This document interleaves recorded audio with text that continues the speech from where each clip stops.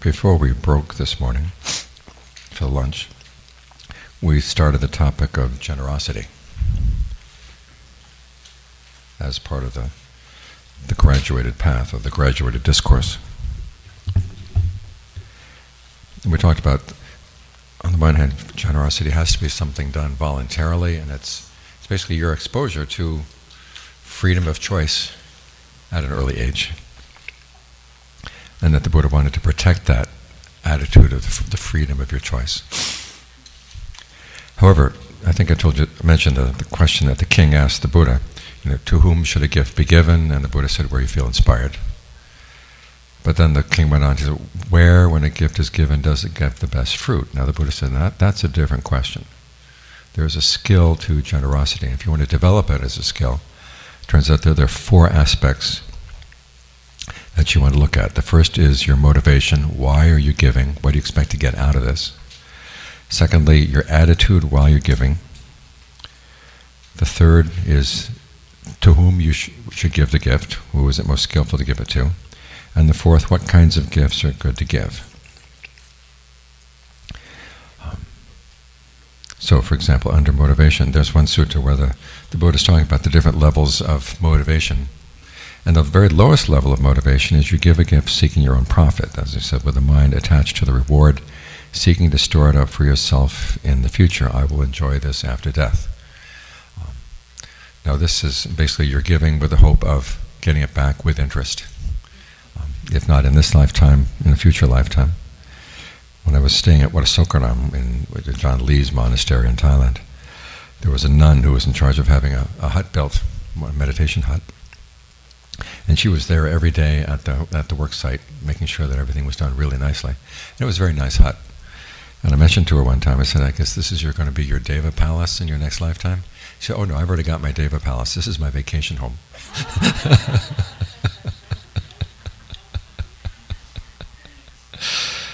But that is the lowest of the motivations. But it's still better than not giving.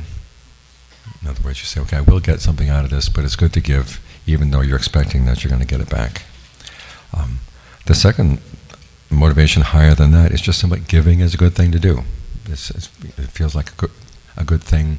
It seems right to give something. What's interesting is the next higher motivation higher than that is that this is something that was done by ancestors in the past, and it would be bad for me to not let this particular tradition fall away. In other words, if your parents and your grandparents have been generous people, you don't want to let that family tradition fall away. You want to keep it up. Higher than that is the thought, I am well off, these people are not well off, it's not right that I have all this stuff and I let them go without. I should be able to share the extra that I've got. Higher than that is you take inspiration from the great sacrifices that were made by people in the past. Back in 1997, when there was that big collapse of the economy in Thailand, the Queen of Thailand set up food distribution tents all over Bangkok. So anybody was without a meal, anybody couldn't afford a meal, you could go to these distribution tents and get a good meal. And she just, a lot of money went into just being generous at that point. And so you think about that and you say, well, I'd like to give a really big gift someday. That's another motivation. And then finally, the highest motivation is that the gift is given, it makes my mind serene. I feel gratified and I feel joy. That's a higher motivation still. In other words, it feels really good. You see that you've had something, now it's in somebody else's hands, they can make use of it, you feel that you've helped others thrive in the world. But then, I made a mistake just now, even higher than that is this is a natural expression of the mind. At that point, it's, the mind has been very well trained. And it just feels natural. You get something, you want to share it, without really having to think about it that much. Back when the Laotian Laos fell, Ajahn Mahabodh would, on a regular basis, take people out to give donations to the people in the Laotian refugee camps. And he said, it just seemed like a natural thing to do. You have people in the camps and they're starving and they're cold. You want to make sure they have blankets. You want to make sure they have food. And as he said, he didn't need the merit from that, but it just seemed just a natural expression of his mind. So we're talking about higher and higher levels of motivation. The higher the level of motivation, then the higher the rewards. So it's interesting that when you're thinking about the reward, that's the lowest that's the lowest level. But you're going to get the rewards anyhow, regardless of whether you're thinking of them or not. And so the level of motivation gets higher and higher as you're focusing more and more on the training of the mind, what this does for your mind, and not so much what you're going to be getting out of in the future. So those are different levels of motivation when you're trying to think about being generous, thinking of it as a skill. Higher than the next attitude is your attitude while you're giving it. In other words, you give attentively. You pay attention to what you're doing. You're not just kind of casually dropping it off. You give with the conviction that something good is going to come of this, either in the future or in the present moment. You're not just going through the motions. And then finally, you give with empathy. You have a sense of empathy for the person who's receiving it. In other words, you want to give them a gift that actually will help them. You feel. And the question of to whom to give, the Buddha says, ideally give to those who are without passion, aversion, or delusion, or those who are practicing for the purpose of getting rid of passion, aversion, and delusion. And this gets back to that question of who do you want to give to, or what should be given, where you feel that it would be well used. Because there's some people you give a gift to and they turn around and they use it to buy alcohol or something, and you don't feel quite so good about it. If you give it to someone who's trying to get rid of passion, aversion, and delusion, you're bound to be more likely to approve of what they do with the gift. And then finally, in terms of what gift is good to give, you try to give in season. In other words, you don't give scarves and gloves in the middle of the summer. You give without adversely affecting yourself or others. In other words, you don't steal in order to give. Or you don't abuse somebody in order to get something from them to give to somebody else. And at the same time, you don't give so much that you're harming yourself. There's an interesting rule in the canon, in the monks' rules, that if there's a family who is just beginning to gain confidence in the Buddha and the Dharma and the Sangha, and it seems like they want to give away everything, the monks have to show restraint in going by that person's house. If one monk has been by that house, he has to tell the other monks, okay, I've already been by that house, don't go harass them, because they might end up giving much more than they can really afford. So you have to, we as recipients of the gifts have to keep that in mind as well. We don't want to have people giving to the point where they're harming themselves. So those are some of the things that you want to think about as you approach generosity as a skill. In other words, you look at your motivation, you look at the attitude you have while you're giving, the question of whom to give, and the question of what kind of gift is good to give. Any questions on any of those points? Yes? In North America, that's very difficult to find somebody to give to that. Mm-hmm. Mm-hmm. If you give to people or peoples that you know that are struggling and you're trying to help them out of that struggle. Mm-hmm. It's perfectly fine. Okay. Yeah. To find someone like that is hard. Well, again, the Buddha always says, give where you feel inspired, but the question in terms of where you will probably get, what has the biggest reward. In wanting to get the well, no, but yeah. Well, you try to have several motivations.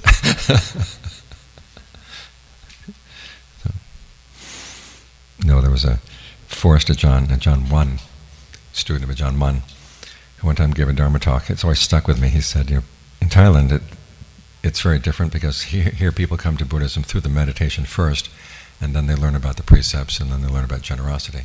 Whereas in Thailand, you start out with the generosity, go to the precepts, and then finally meditation. And so you get a lot of people who just want to be generous. They say, I don't want to bother with this other stuff. They say, Nirvana can wait. I'd like to see a little bit some of the more pleasant parts of the universe before I leave. And so John 1 would give a Dharma talk. He says, people who are generous but do not observe the precepts or meditate are bound to be reborn as a dog in an American house.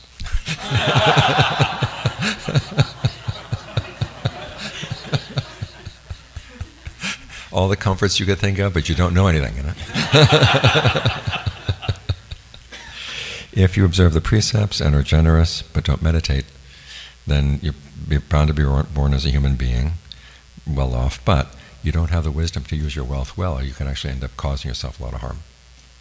We've seen a lot of people who are wealthy, but then use that money in ways that are actually harmful to themselves. If you want to be human being, wealthy, and safe, okay, you have to meditate too. That's the combination that he recommended.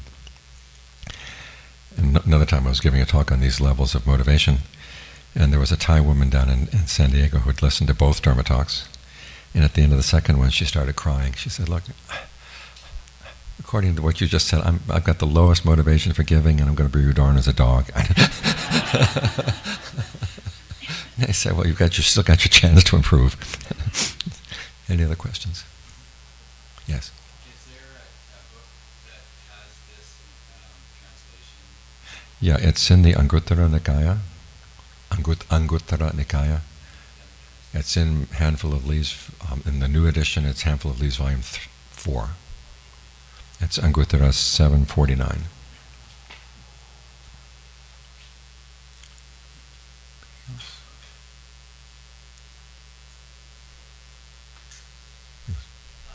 One thing I was curious about for a monk who is on alms round, Mm-hmm.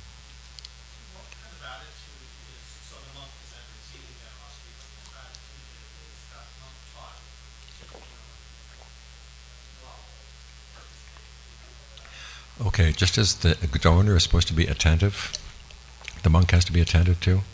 You don't sit there and kind of looking the other way while they're putting the food in your bowl. And you show an attitude of respect to the donor.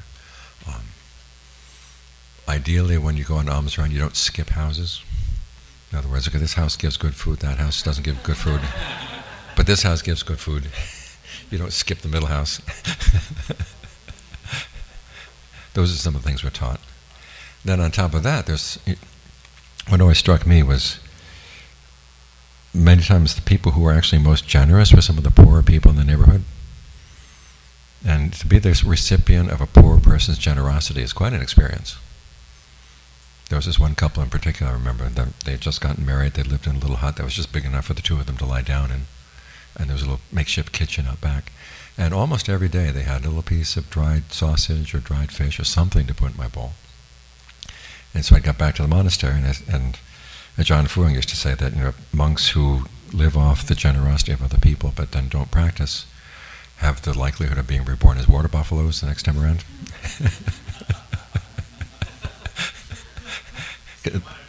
I want to avoid that.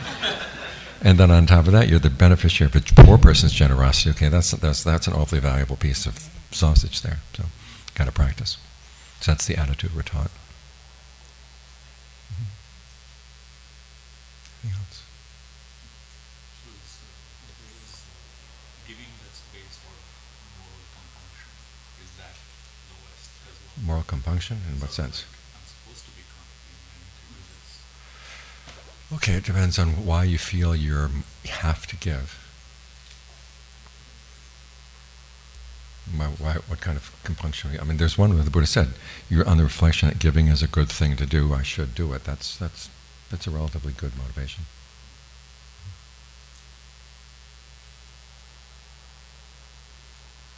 Yes. Sometimes some people are giving, they're sort of, people are giving something and it's sort of almost like a bribe Mm-hmm. for goodwill from they're giving it. And That doesn't count as a gift. no. No.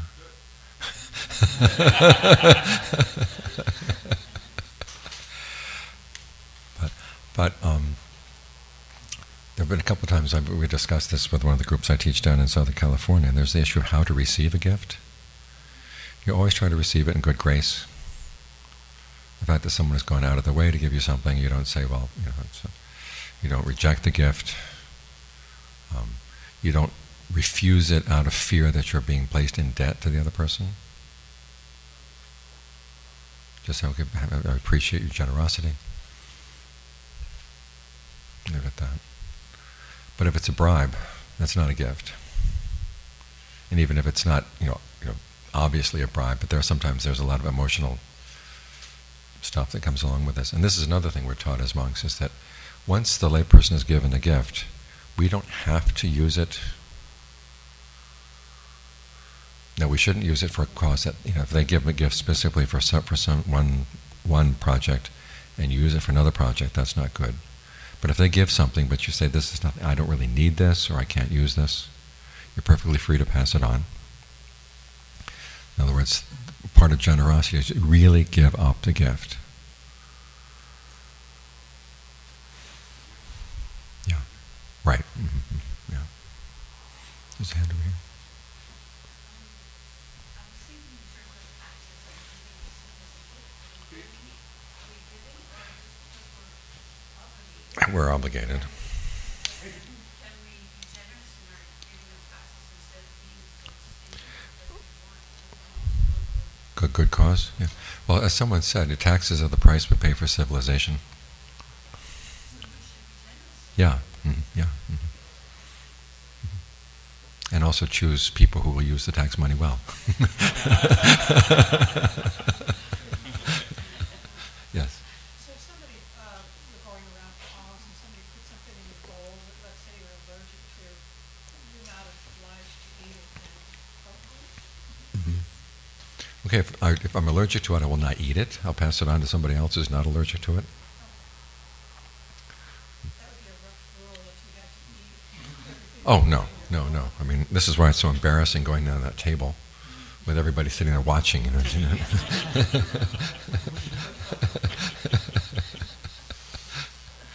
book.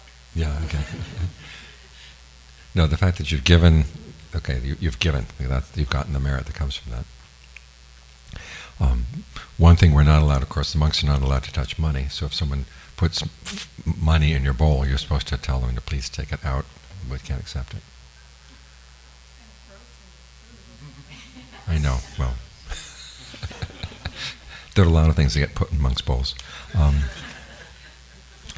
There's a story behind this. There was a army colonel back in the 1980s,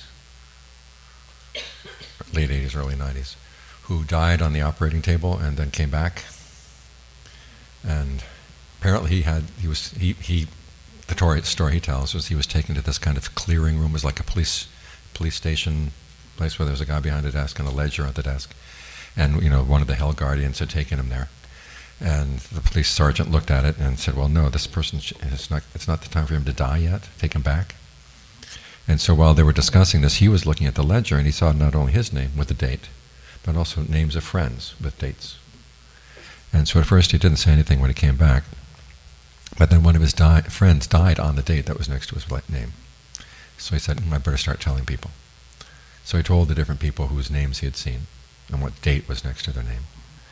And then there was one case where he went to the funeral of the guy who had died right around the date that they'd seen in the ledger. And he mentioned this to the relatives, and the relatives said, no wonder, he suddenly became very serious and started going to the temple and making merit. And word of this started getting around. He started giving public talks, and the talks were recorded. And then it so happened that he died on the date that was very near the date that he'd seen on the ledger. And then all of a sudden his tapes became bestsellers. And that was back in the days when cassette tapes were sold on these little tables by the side of the road in Bangkok, and you'd see his tapes all over the place. And one of the things he had mentioned was that in this particular clearing room, there were people some people lacked clothing, some people lacked food, other people had food, other people had clothing, and depending on how they'd been generous before they died. And he said the people who were suffering the most were the ones who didn't have any water. They had never given water. Now, up to that point, I had never received water in my bowl. All of a sudden, half my bowl. These little plastic bags of water tied up. And you don't know where this water came from, so you didn't dare use it. I mean, you'd use it to wash your bowl mainly, but you wouldn't drink it. And to this day, you will still, when you go around, if you go for alms in Bangkok, you get lots of little bags of water based on this guy's talks. Mm-hmm. So is it a tit for tat system? That's the lowest kind of understanding of karma, is it's kind of tit for tat. Mm-hmm. Yeah, it is strange. Mm-hmm. Yes? Well, in other sphere, you see that maybe an individual like layman can receive some support or donation from like Sangha or individual monk. The monks giving to lay people? really not right, because once something has been given to a monk, he's not supposed to share it with lay people except for his parents. So, Even for the good cause. even for a good cause. Now, if he gets money from an independent source, in other words, money that was not given to him because he was a monk, like we have a couple cases in the monastery.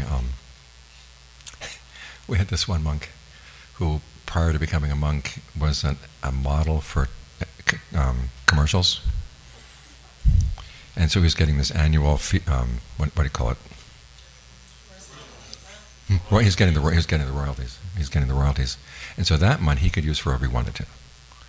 But something that's given to a monk because he's a monk, you can't share that with lay people, except for your parents.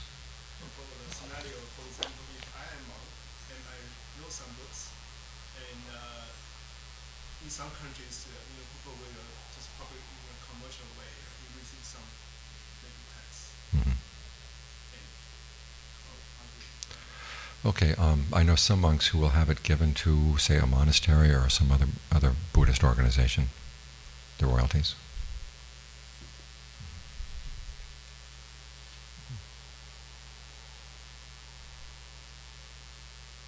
Okay, that's generosity. The next talk was a talk on virtue. And when the Buddha talked about virtue, he was primarily talking about the 5 precepts: no killing, no stealing, no illicit sex, no lying, and no taking of intoxicants. Each of these, he said, should be taken as a precept, i.e. in the sense that you don't do them under any circumstances. No room for white lies. No room for killing pests in the house.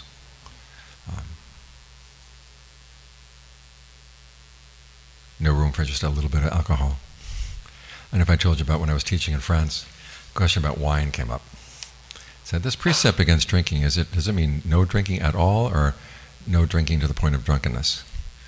And I said, no drinking at all. Next day, you have to understand French culture. A friend offers you a glass of wine, you refuse it, it's considered an insult. And I said, well, I think even in France they'll understand if you say that my doctor says no, that it's okay. And the Buddha is traditionally considered a doctor, so you're not lying. And you don't have to tell exactly which disease you're treating. Next day. Suppose on the table there's French bread right out of the oven, nice, warm, crispy, some camembert au pois, and then a bottle of Pomard, which I'd never heard of before, but apparently was extremely expensive wine. I consult my doctor. Would he recommend Coke Light?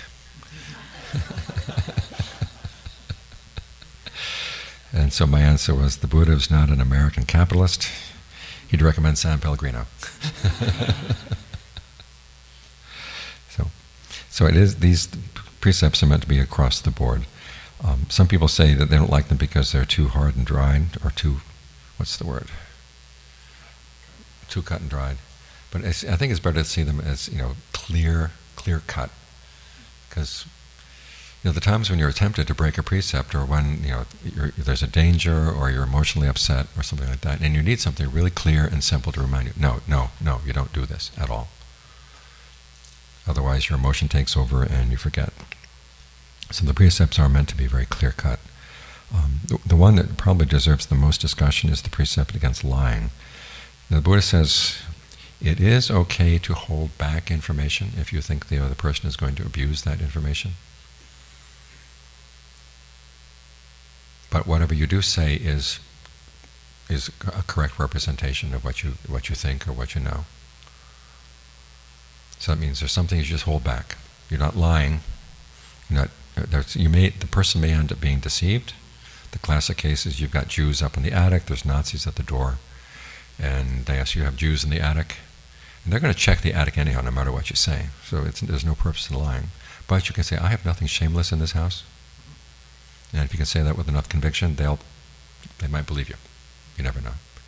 And this may seem like splitting hairs, but it's important that if you actually did lie and say, no, I have no Jews, but they go and find them anyhow, they're going to take you down with the Jews. And they're going to torture you all. And they're going to torture you with the fact that you lied. So you don't want that. What you say is a correct representation of the truth. Which means that if you are hiding Jews in your attic, you better think up something really good to add, good answer for the Nazis when they come. It seems that would be more challenging for people that maybe they're not as bright, so they're following the Dharma, and maybe they're not very clever. Which is why they want to teach it. You want a teacher to say, okay, this is one of the things you can say. Because this is one of those areas where it's good to have a noble friend, so you can see the noble friend in operation. You say, oh, this is how they handle that. This is how they handle this. There was a man who had been a student of Ajahn Fuang's years before I was in Thailand. And he came and visited one time, and this was after Ajahn Fuang had passed away. And he said, when he was a young man, he was a monk staying with Ajahn Fuang. And there was this one other monk who had gotten really upset. Ajahn Fuang had said something very sharp to him in front of a lot of other people. And he said, I was going to I'm going to get it back at him. And so this guy who was telling it was concerned about Ajahn Fuang, so he kind of stayed around the hut in case that other monk came up and might try to hit him or do him physical harm. And so the monk at one point did come up to the hut and started speaking to Ajahn Fuang, and then Ajahn Fuang said something to him. And the guy just kind of melted, bowed down, left. I always want to know, what did he say? And the man said, I can't remember. But there were other times when I saw Ajahn Fuang deal with people who were very, very difficult. They said, oh, this is how you handle this kind of person. It's good to see that in action.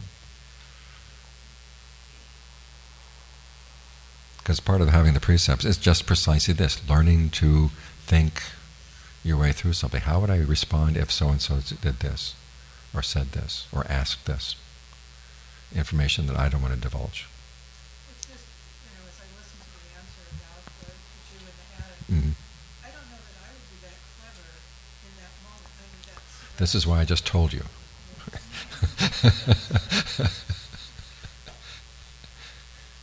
So if the American brown shirts ever come to Bellingham,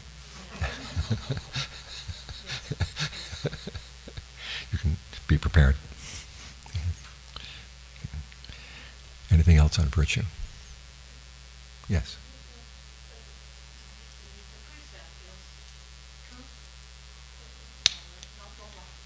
Right.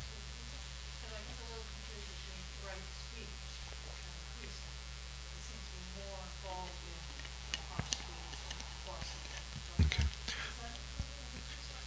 Yeah, no. You have 4 things for right speech: no lying, no harsh speech, no divisive speech, and no idle chatter. Now, there's a precept for only one of those, which is the precept against lying. There are no situations, because all the precepts are things that are across the board. You don't do this. It's a promise you make to yourself. No circumstances. Now, in terms of divisive speech, strictly speaking, divisive speech is when you see that a friendship is forming and you try to break it up, or a friendship already is there and you try to break it up.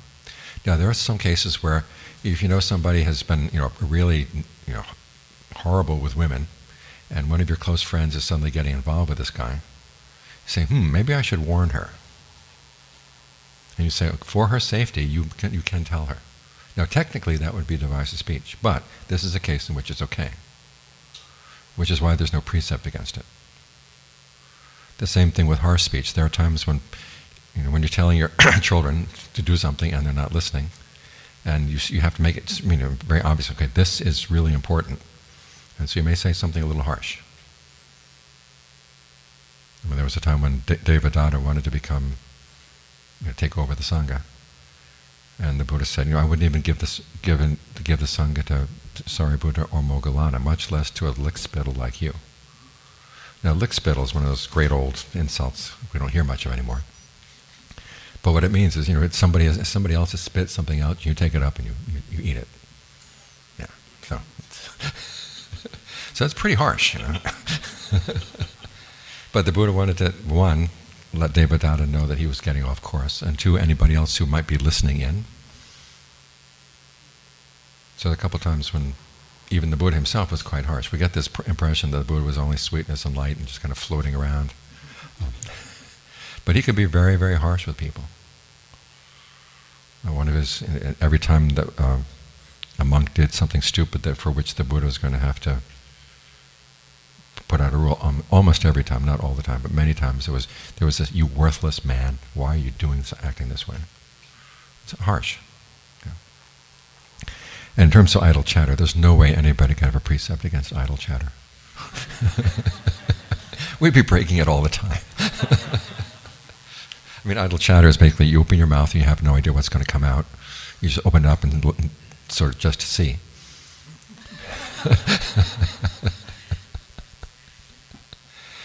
And there are times when a little bit of idle chatter is useful for social grease, to keep the group going. In which case, it's not really wrong speech, but these are these exemptions. It's the only one where there is no exemption, and that's for lying. Okay. Yes. Could I ask about lying? And I heard, I think from you, that a person, an individual who lies, is capable of anything. Mm-hmm. No, it's someone who feels no shame at telling a deliberate lie. That's the person who could do anything. So no shame is important. Right. Mm-hmm. And we had a case a couple of years back where there was a Dharma teacher who was saying, basically, there are cases when it's actually the moral thing to do is to lie. And say, okay, that's a shameless liar. So who knows what else he might do? There was a book on truth-telling, and the history behind this book was that this British philosopher, I've forgotten his name now, was cheating on his wife. And the wife was suspicious, and so she started opening his mail, and then she told him, "Someone has been opening your mail." And it took him a while to figure out who that someone was. And he got really upset that she would feel that she wasn't lying when she said that. And so he wrote a whole book on truth-telling. I said, wait a minute, you're cheating on your wife. But was that lie? She said someone. She was not lying at all. And she said, I didn't lie, no. And so he took offense at this, and he wrote a whole book trying to say why she was lying. This is what philosophy can do for you. And there are a couple of great cases. I think there was some saint back in the Middle Ages who was being persecuted, or there was some political, like a king or something, sent out his men to find this guy to bring him to jail. And so he was trying to escape. And he was going in a boat, and he happened to pass them, some of the soldiers who were out looking for them. So they said, "Have you seen so-and-so?" He said, "He's not far from here."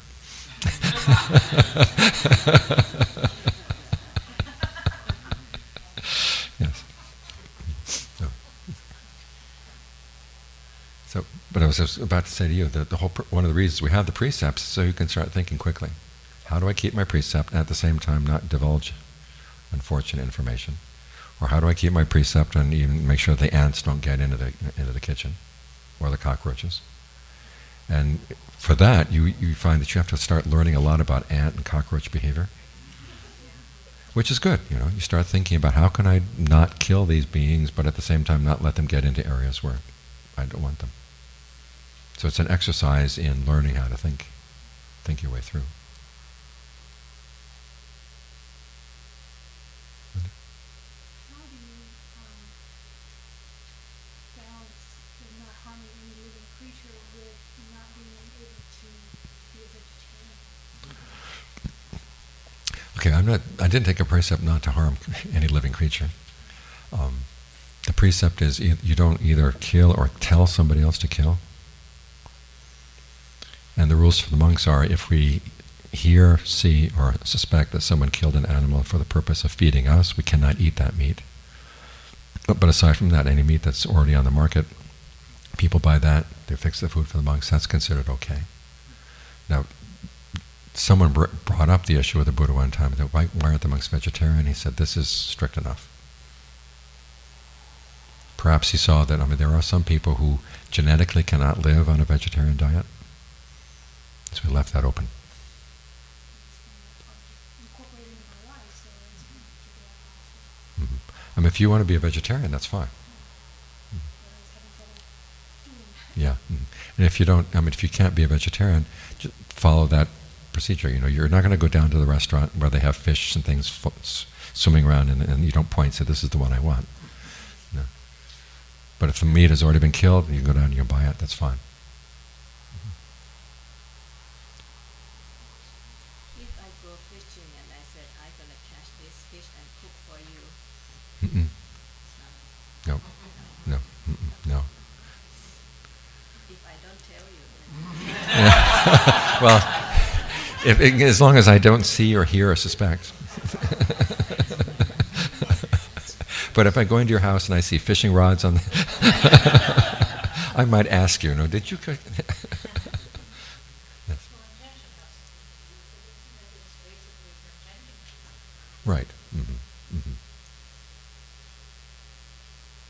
Yes. On that, so the intention when anybody slaughters a living being is for somebody to eat it. Mm-hmm. So you may not be specifically asking the people for that cow, but you know that was a factory farm cow, for instance. Mm-hmm.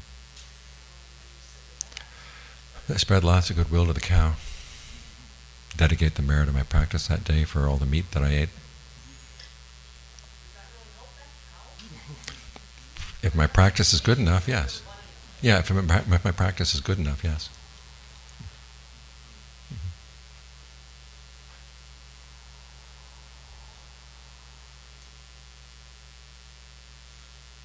Anything else in the precepts? Okay, the next topic would be heaven. The Buddha would basically talking, when he talks about the rewards of generosity, the rewards of virtue, he will talk about rewards in this lifetime, and then at the end he'll say, and also when this person dies, you'll go to a good destination, to one of the heavenly worlds. In Buddhism, there are heavens. They are not permanent. You don't go there forever. You go there through the force of your karma, your good karma in this case. And when that good karma runs out, then you come back down. And depending on how much gets run out, you can make a soft landing in the human realm, or you make a hard landing in some of the lower realms. But that's when we start getting back into the drawbacks of sensuality. The heavens have three main levels. There's the sensual heavens, where they're basically nice sounds, smells, tastes, tactile sensations. There are the heavens of form, which correspond to the four jhanas. On the topic of heaven, we're still in the map on number 6. Remember the Buddha talked about talk on virtue, talk on heaven. Okay, so we're going to talk about heaven.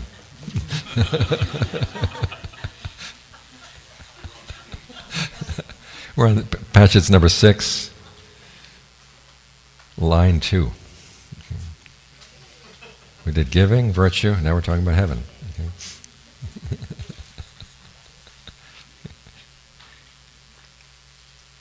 The heavens of form correspond to the four jhanas, and then the formless heavens, which correspond to the formless jhanas. Space, infinite consciousness, nothingness, neither perception or non-perception. And what's interesting in the canon is the Buddha has a few little details on the heavens here and there, but not much. But however, there are 2 big suttas devoted to hell. It goes into a lot of detail on hell. So there's really not much to say about the heavens, except that the Buddha compares it. He says, suppose that you were a king with all the treasures that a king might have, who was well loved by his people, who lived in a peaceful kingdom, you weren't having to go out and do any battle. Think of all the happiness that king would have. He says that's not even a sliver of the happiness you have in heaven. That's as much detail as he gives. That plus you probably heard the story about Nanda, who was the Buddha's younger brother. And the story goes that Nanda saw other members of his family were ordaining, so he kind of went along with them, but his heart wasn't 100% in it. And then he starts thinking, I'm getting tired of this practice as a monk. And so he goes basically to tell the Buddha that he wants to quit. And the Buddha says, look, let me show you something. And he takes him up to heaven. And he shows them all the heavenly nymphs. And then he says, now compared to the women you left behind, what do you think about these heavenly nymphs? And he said, compared to the heavenly nymphs, the women I left behind were like quarter-eyed monkeys with their nose and their ears cut off. And the Buddha said, okay, if you want to have these heavenly nymphs in your next life, then stay as a monk. So,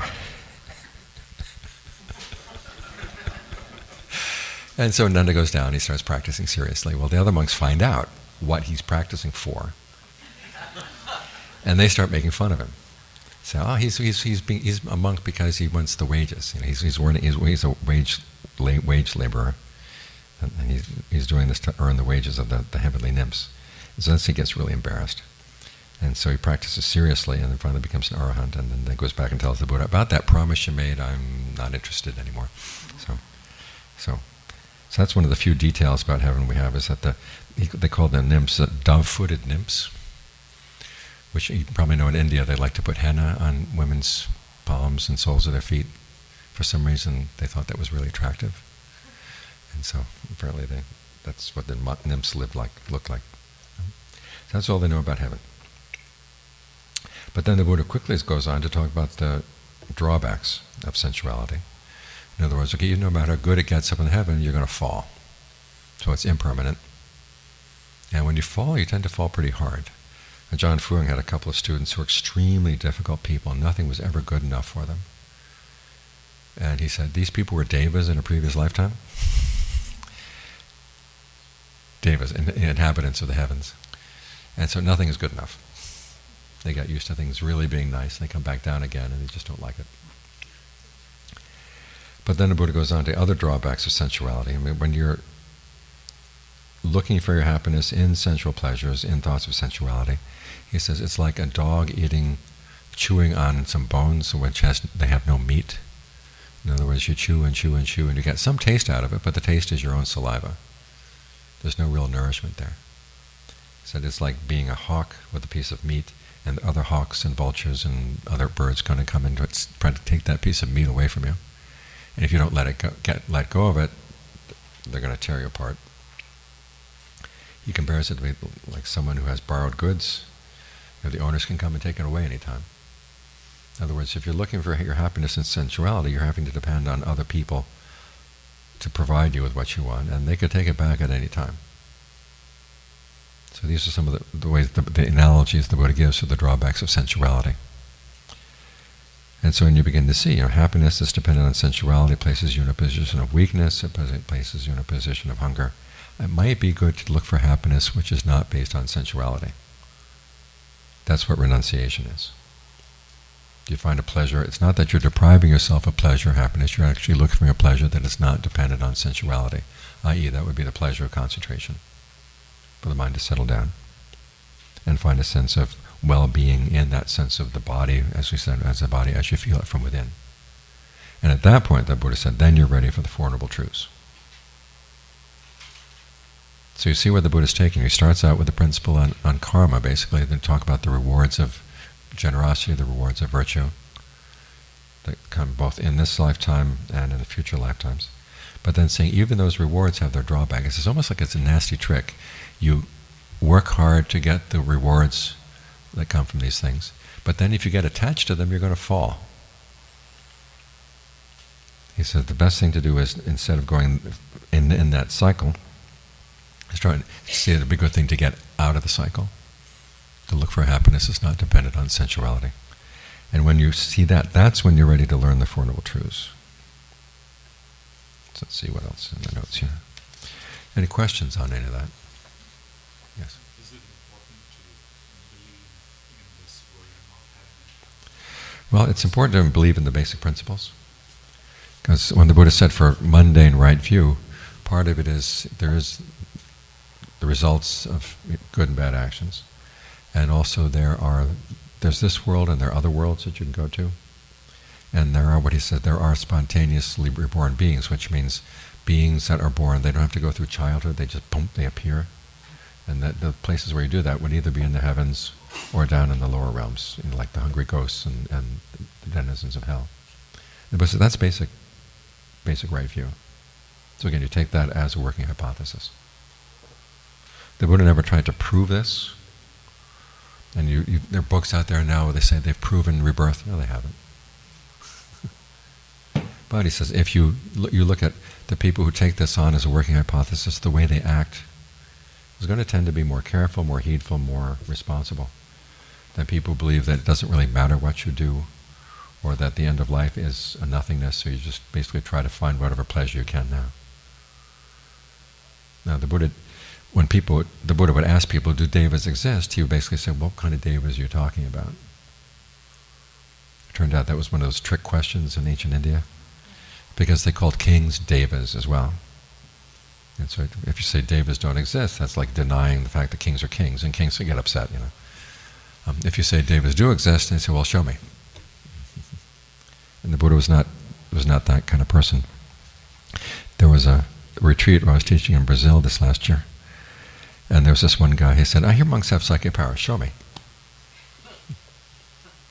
And I said, we're not performing animals. And then I happened to mention devas and rebirth in another Dharma talk, and in the question box, one of the questions came up was, look, why do we have to hear this supernatural stuff? I don't believe anything I can't see with my own eyes. And then 2 questions afterward that was, why is it that Western Buddhist teachers are so reluctant to talk about the supernatural aspects of the tradition? And so for the second question, I pointed to the first. And I said, Western Buddhism is very sensitive to market forces. When they see questions like this, they shy away, But for the first question, I said, how do you know the things you see with your eye are true? I mean, we could be living in the Matrix. This could all be, make-believe. What we do know is that there is suffering, and that's real. So the question is, why are you suffering? What are you doing to cause the suffering? And there's suffering in a totally natural world, and there's suffering in supernatural worlds. I mean, some people have the karma to just see the natural world and that's it. Other people have the karma that they're in touch with other things. So the Buddha has teachings for both sides. But for the people who absolutely deny the possibility that there could be other levels, he's not willing to teach them. He said, at least you have to be open to the possibility. I wouldn't say agnostic, but say, take it on as a working hypothesis, knowing that you don't know, but then saying, well, this is a good assumption to have. Yes. Could you, I know this is a really hard question, but could you manage to move the mic like this much closer to your mouth? Okay, I can really hear you. Okay, just make sure, watch out for the P's and B's, okay? Okay. And what was the first heavenly realm? The levels of heaven, they're the sensual heavens. The sensual, okay, Yeah. and then the form. Form, and then the formless. Oh, Can you recommend a reading on the I heaven? thought you were going to ask, we recommend a heaven.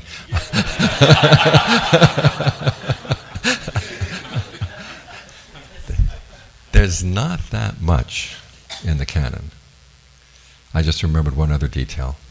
It's a great story.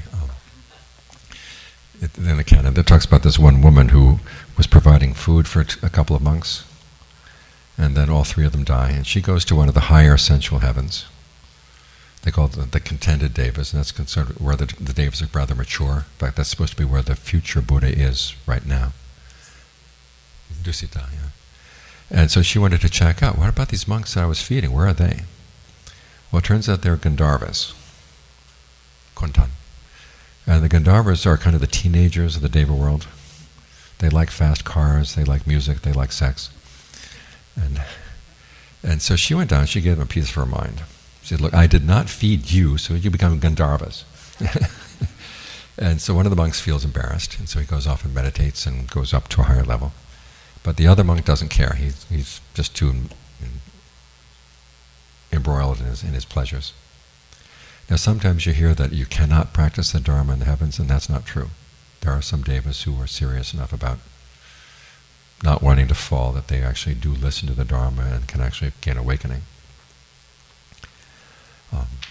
There's another passage where one of the Buddha is leaving after the rains retreat, and one of his cousins comes and asks him, okay, suppose one of our relatives is dying, or somebody I know here is dying while you're away. What kind of advice should I give that person as they die?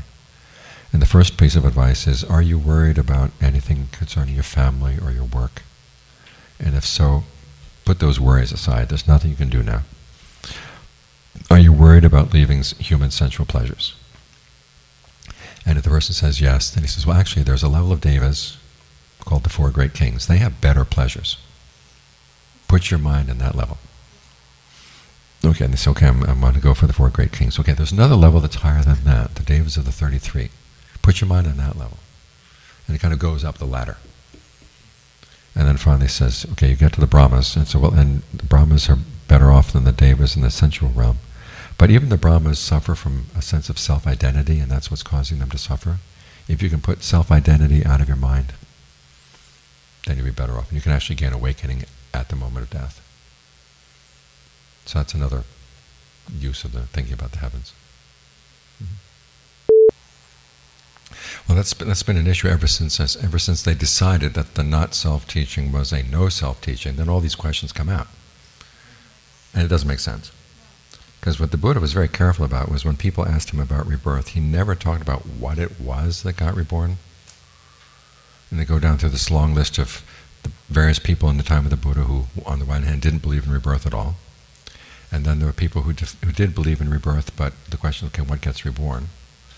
And the Buddha avoided that entirely, saying, look, what gets reborn is not the issue. The issue is how does it happen? That's what is it? What events in the mind lead to rebirth?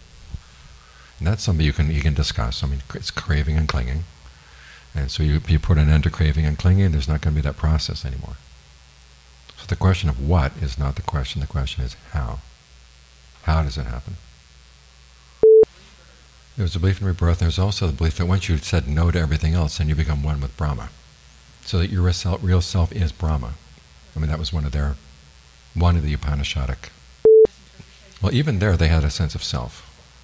It was a sense of self in one with Brahma. And again, the Buddha talked about there were all these various theories about what your self is and what it's not. He said, but the actual question itself is not a question to answer. For him, the question is, okay, why is there suffering? How do we put an end to that? Once you can answer that question, you solve all the problems. Some are before and some are after. And we don't know which. One thing that is important to know is that sometimes they talk about the Upanishadic view of the self, which is that your self is the same as Brahman. Actually, there are many views of the self in the Upanishads. I did a survey one time of just 16 of them, and I found 9 different self-theories. And they tend to fall into there's a pattern the Buddha drew out. He said there's the belief that the self is either possessed of form and finite, like say yourself is your body, or self is possessed of form and infinite. You have an infinite self that has a body, or the self is formless and finite, like the Krishna view of a soul. You know, your soul is a finite thing, but it is formless.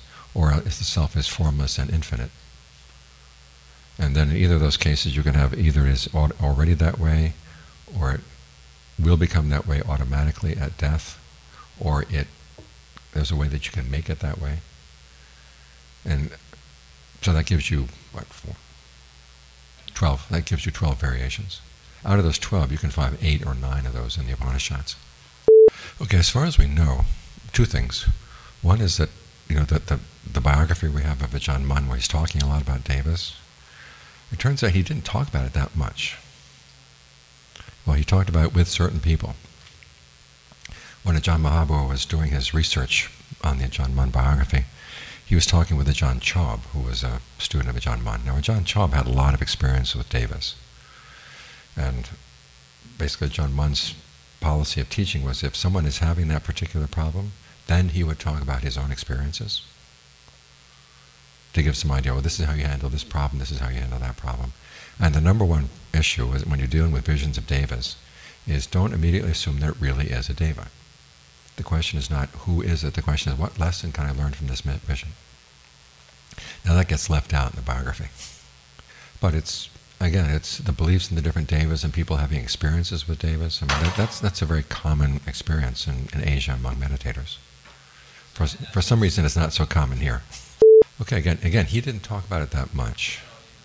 In the biography they talk a lot about it. And Ajahn Fuang, who studied with Ajahn Mun, who actually was having lots of these experiences himself, he would get strongly criticized by Ajahn Mun on that. He said, look, we're not here to check out the devas. We're here to work with our own defilements. And John Fuan became extremely circumspect about this. But he did have some students who were having this experience. And I overheard him as he was teaching them. He said, oh yeah, it was quite detailed, his knowledge. And every now and then he'd let something slip. My favorite time was, we had a storm come through the monastery. And we were kind of walking around the monastery the next day to sort of survey the damage that was done. We had this big mango tree that was right next to a papaya tree. And one of the limbs of the mango tree had gone splat down on the papaya tree, and this papaya tree was flat on the ground. And John Fuang looked at it and he said, well, that's what you get for living in a papaya tree.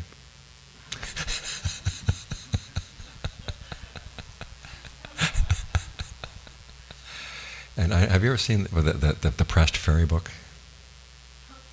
Has anyone ever seen that book? The Pressed Fairy book, yeah. Maybe the Squashed Fairy book or something like that. It came out a couple of decades ago. And it's a story about this young girl who's out in the garden behind the house, and these fairies come to her, and she's got this little book where it's supposed to be pressing flowers, so she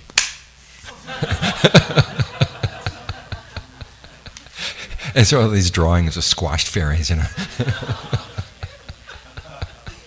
And so that immediately went through my mind as I saw whenever a tree deva was living in the papaya tree. Well, apparently he took his brother, yeah. There are not that many other accounts of him taking anybody along, but there's that one. Ananda asked the Buddha one time, is it possible for you to go physically up to the Brahma worlds? And he said he could. But his explanation is one of those things that's hard to understand. It's not safe. Really. I mean, you don't want to go out to other realms. You want to stay inside your body. So I wouldn't go for that workshop. Okay, well, it's a kind of hypnotism. It's a kind of hypnotism. And I would stay away from that. And two, I mean, it is possible for you to leave your body, but it's not a safe thing to do. You don't know how to come back. And while you're away, someone else might move in, which you don't want. I had a student one time who was working hard one day, and he sat down to meditate, and he lay down in the ordination hall.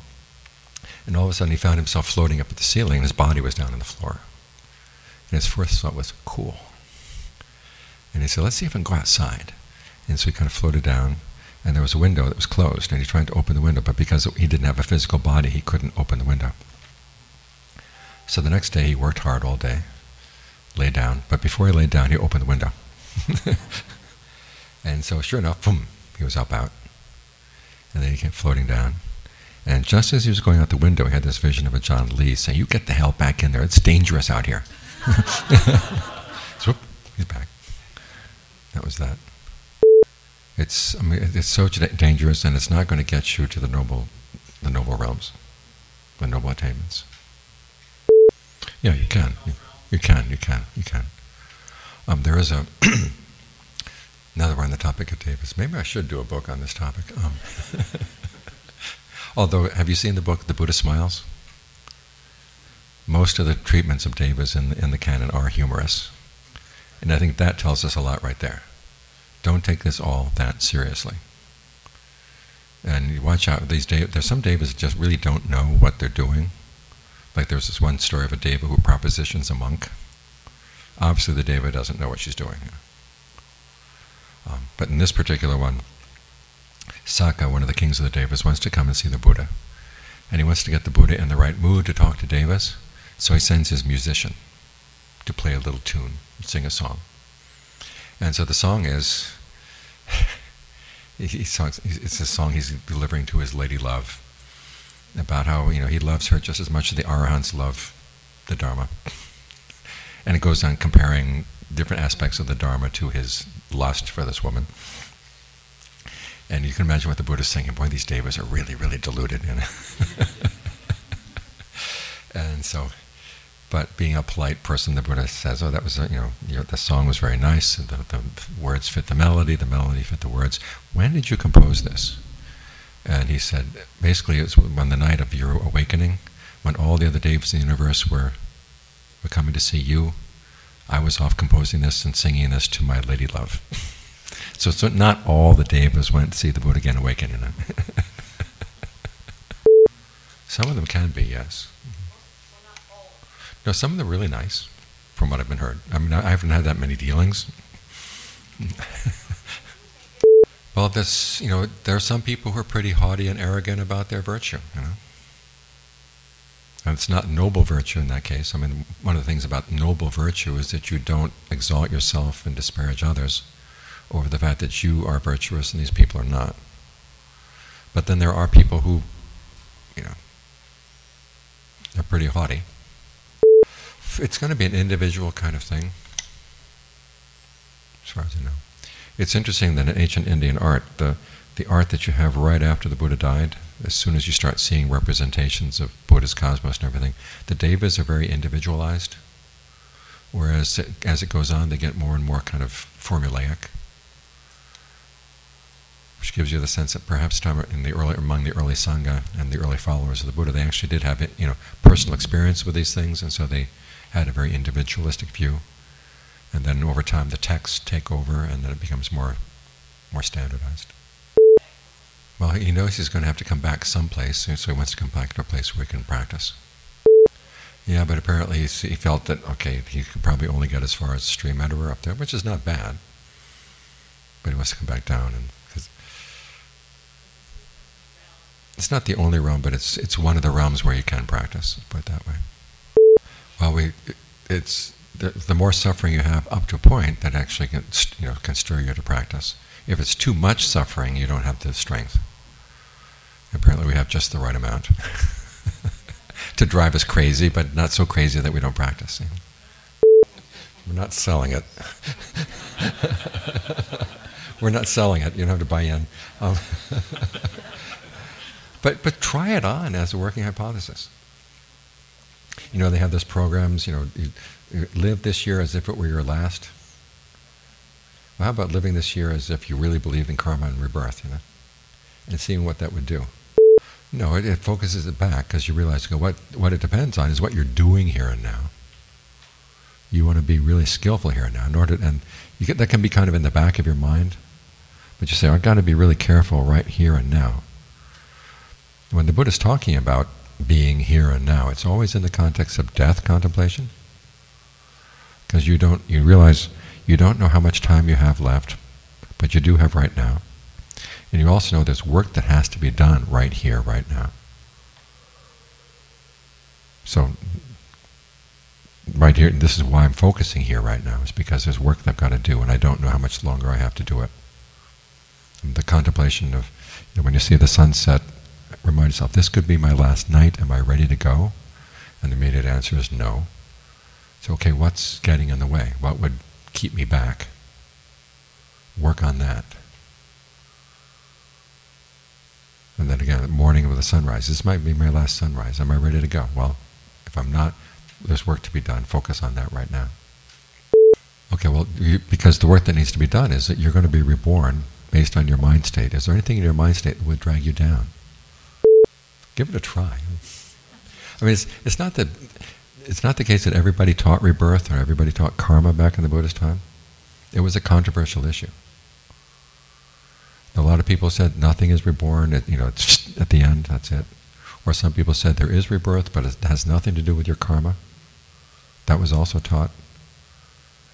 And there are a lot of issues that were controversial in the Buddhist time that the Buddha never touched, he never went there. And he said, okay, there are issues that are not related to the end of suffering, I'm not going to discuss them. There are issues that are related to the end of suffering, I'll discuss that. So he saw that this is an issue that was related, because it has to do with your actions, your motivation. Because if you really believe that there's nothing after physical death, then you will do everything you can to survive, regardless. Lie, kill, steal, cheat, whatever.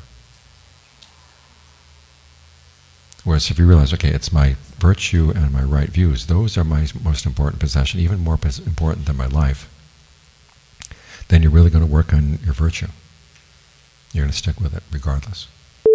Well, if you feel that, okay, all that has to do with my survival is the survival of this body, And might come a point where you say, okay, it's either my survival or that person's survival. Now, I'm not saying you're going to go out and lie, steal, and cheat all the time, but there would come a point where there could come a point where you'd have to have the choice. If you believed in rebirth, you say, I've got to make sure that I behave skillfully. I can't harm anybody. So maybe I would have to be willing to let that person kill me. At that point, you say, okay, but if I'm not going to be around, what use is my respect? But if you're not there to feel, but if you don't think you're going to be there to feel in 5 minutes, can you give it a try for a while? At least try the belief in rebirth for a while? Well, it's not a physiological process. Okay, I'd ask you then to examine exactly where your idea of the impossibility comes from. What does science know about this? And just because science can't measure it, does that mean it can't happen? Well, in other words, making yourself believe in it, say, suppose. The Buddha's not asking you to say the world is flat. He's saying maybe it's a possibility that's a little bit beyond what you thought was possible. I mean, it's not possible that the world's going to be flat, but it's possible that there could be a process that craving and clinging don't need to depend on the body. And the mind doesn't need to depend on the body. Consciousness can depend on craving and clinging. That's enough to keep going. For consciousness to keep going, and not dependent on a body. I mean, it's there in the analysis of dependent co-arising. Consciousness comes before the body. Give it a try. I'm not asking you to believe the Earth is flat. You don't see it so much. I mean, you're with like-minded people, but then like-minded people can lead the like-minded people to believe all kinds of stuff. But even in India, the Buddha, there was not everybody was agreed on this issue. But he said, for the sake of putting an end to suffering, try it on. Yeah. I still like the idea of try it on for a year. Because I think part of it is many of us feel that, okay, this is some weird culture that's being forced on us and we resist. Whereas again, even in India, the Buddha's time, it was not an accepted part of the culture. And the Buddha said, it would be wise to see the present rewards of virtue, and also keep in mind that there will be future rewards, both for the virtue and for the generosity and for your meditation. And it'll be good for you. I don't think he would have taught this otherwise, because it was a choice on his part. He said all those things he learned in his awakening, he taught only the things that were really relevant. I became more open-minded about it as a result of that. But there does come a point in your meditation where it is confirmed. Okay, you may not know the details, but yes, you know that it happened. It has been happening for a long time, and has the potential to go on for a long time if you don't do something about it. And that can be confirmed in the meditation. And this is the point that's outside of culture. There isn't indeed something. Yeah, the Buddha says you're not really going to know until stream entry. Up at that point, there always will be some doubt. My issue is, again, it's how are you defining yourself? The Buddha said, however you define yourself, you're going to limit yourself. And I had this discussion with another Buddhist teacher one time, and he was saying that from the point of view of physics and the point of view of psychology, I can't accept the idea of rebirth.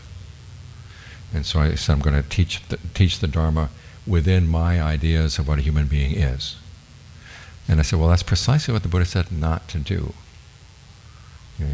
He didn't start out with a definition, this is what a human being is, and therefore this is what a human being can know or do. Basically, let's train the mind, see what the mind can do when it's trained. And that will change your idea of what you are, or what you're capable of. And then I made an analogy he did not like. Maybe I shouldn't tell it to you, so I'm telling it to you. No. You had a question? Mm-hmm.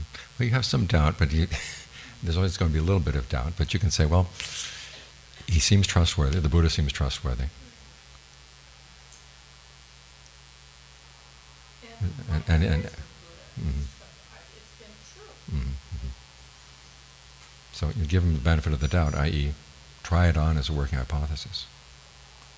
I mean, there will come a point where it'll be established for it, but he says, don't wait until then to think about the possibility.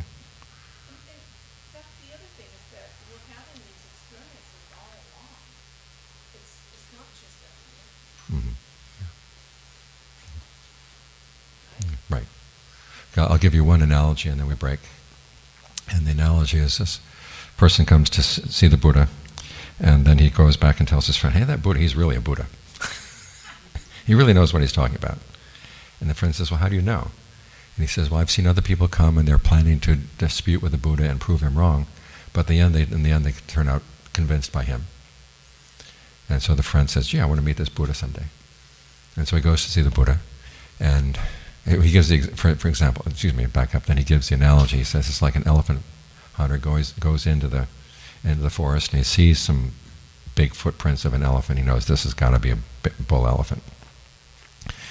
So the friend goes to see the Buddha, and he tells the Buddha what the other friend had told him about this analogy of the footprints of the elephant.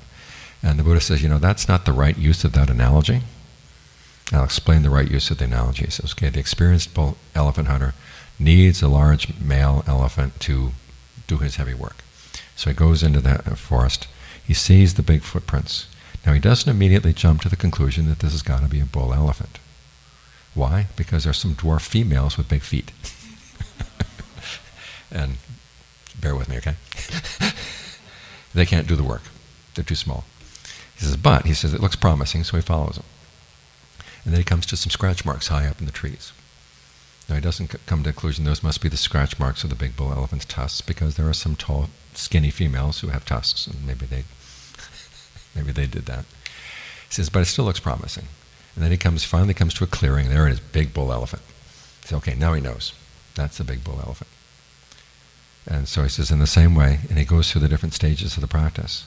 And he says, even the practice of jhana, those are just the footprints.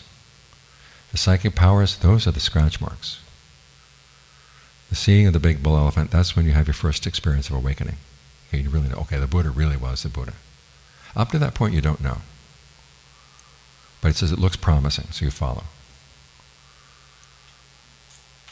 So he's not asking you, I swear that I have allegiance to the Buddha, my Lord Savior. And no, it's not that kind of thing. He said, well, give it a try. Because again, as I was saying earlier, a lot of the problem has to do with how we in the West define ourselves as people. And the Buddha is saying, put that definition aside for the time being and just look at what happens when you train the mind. So let's break and come back here at 3:30.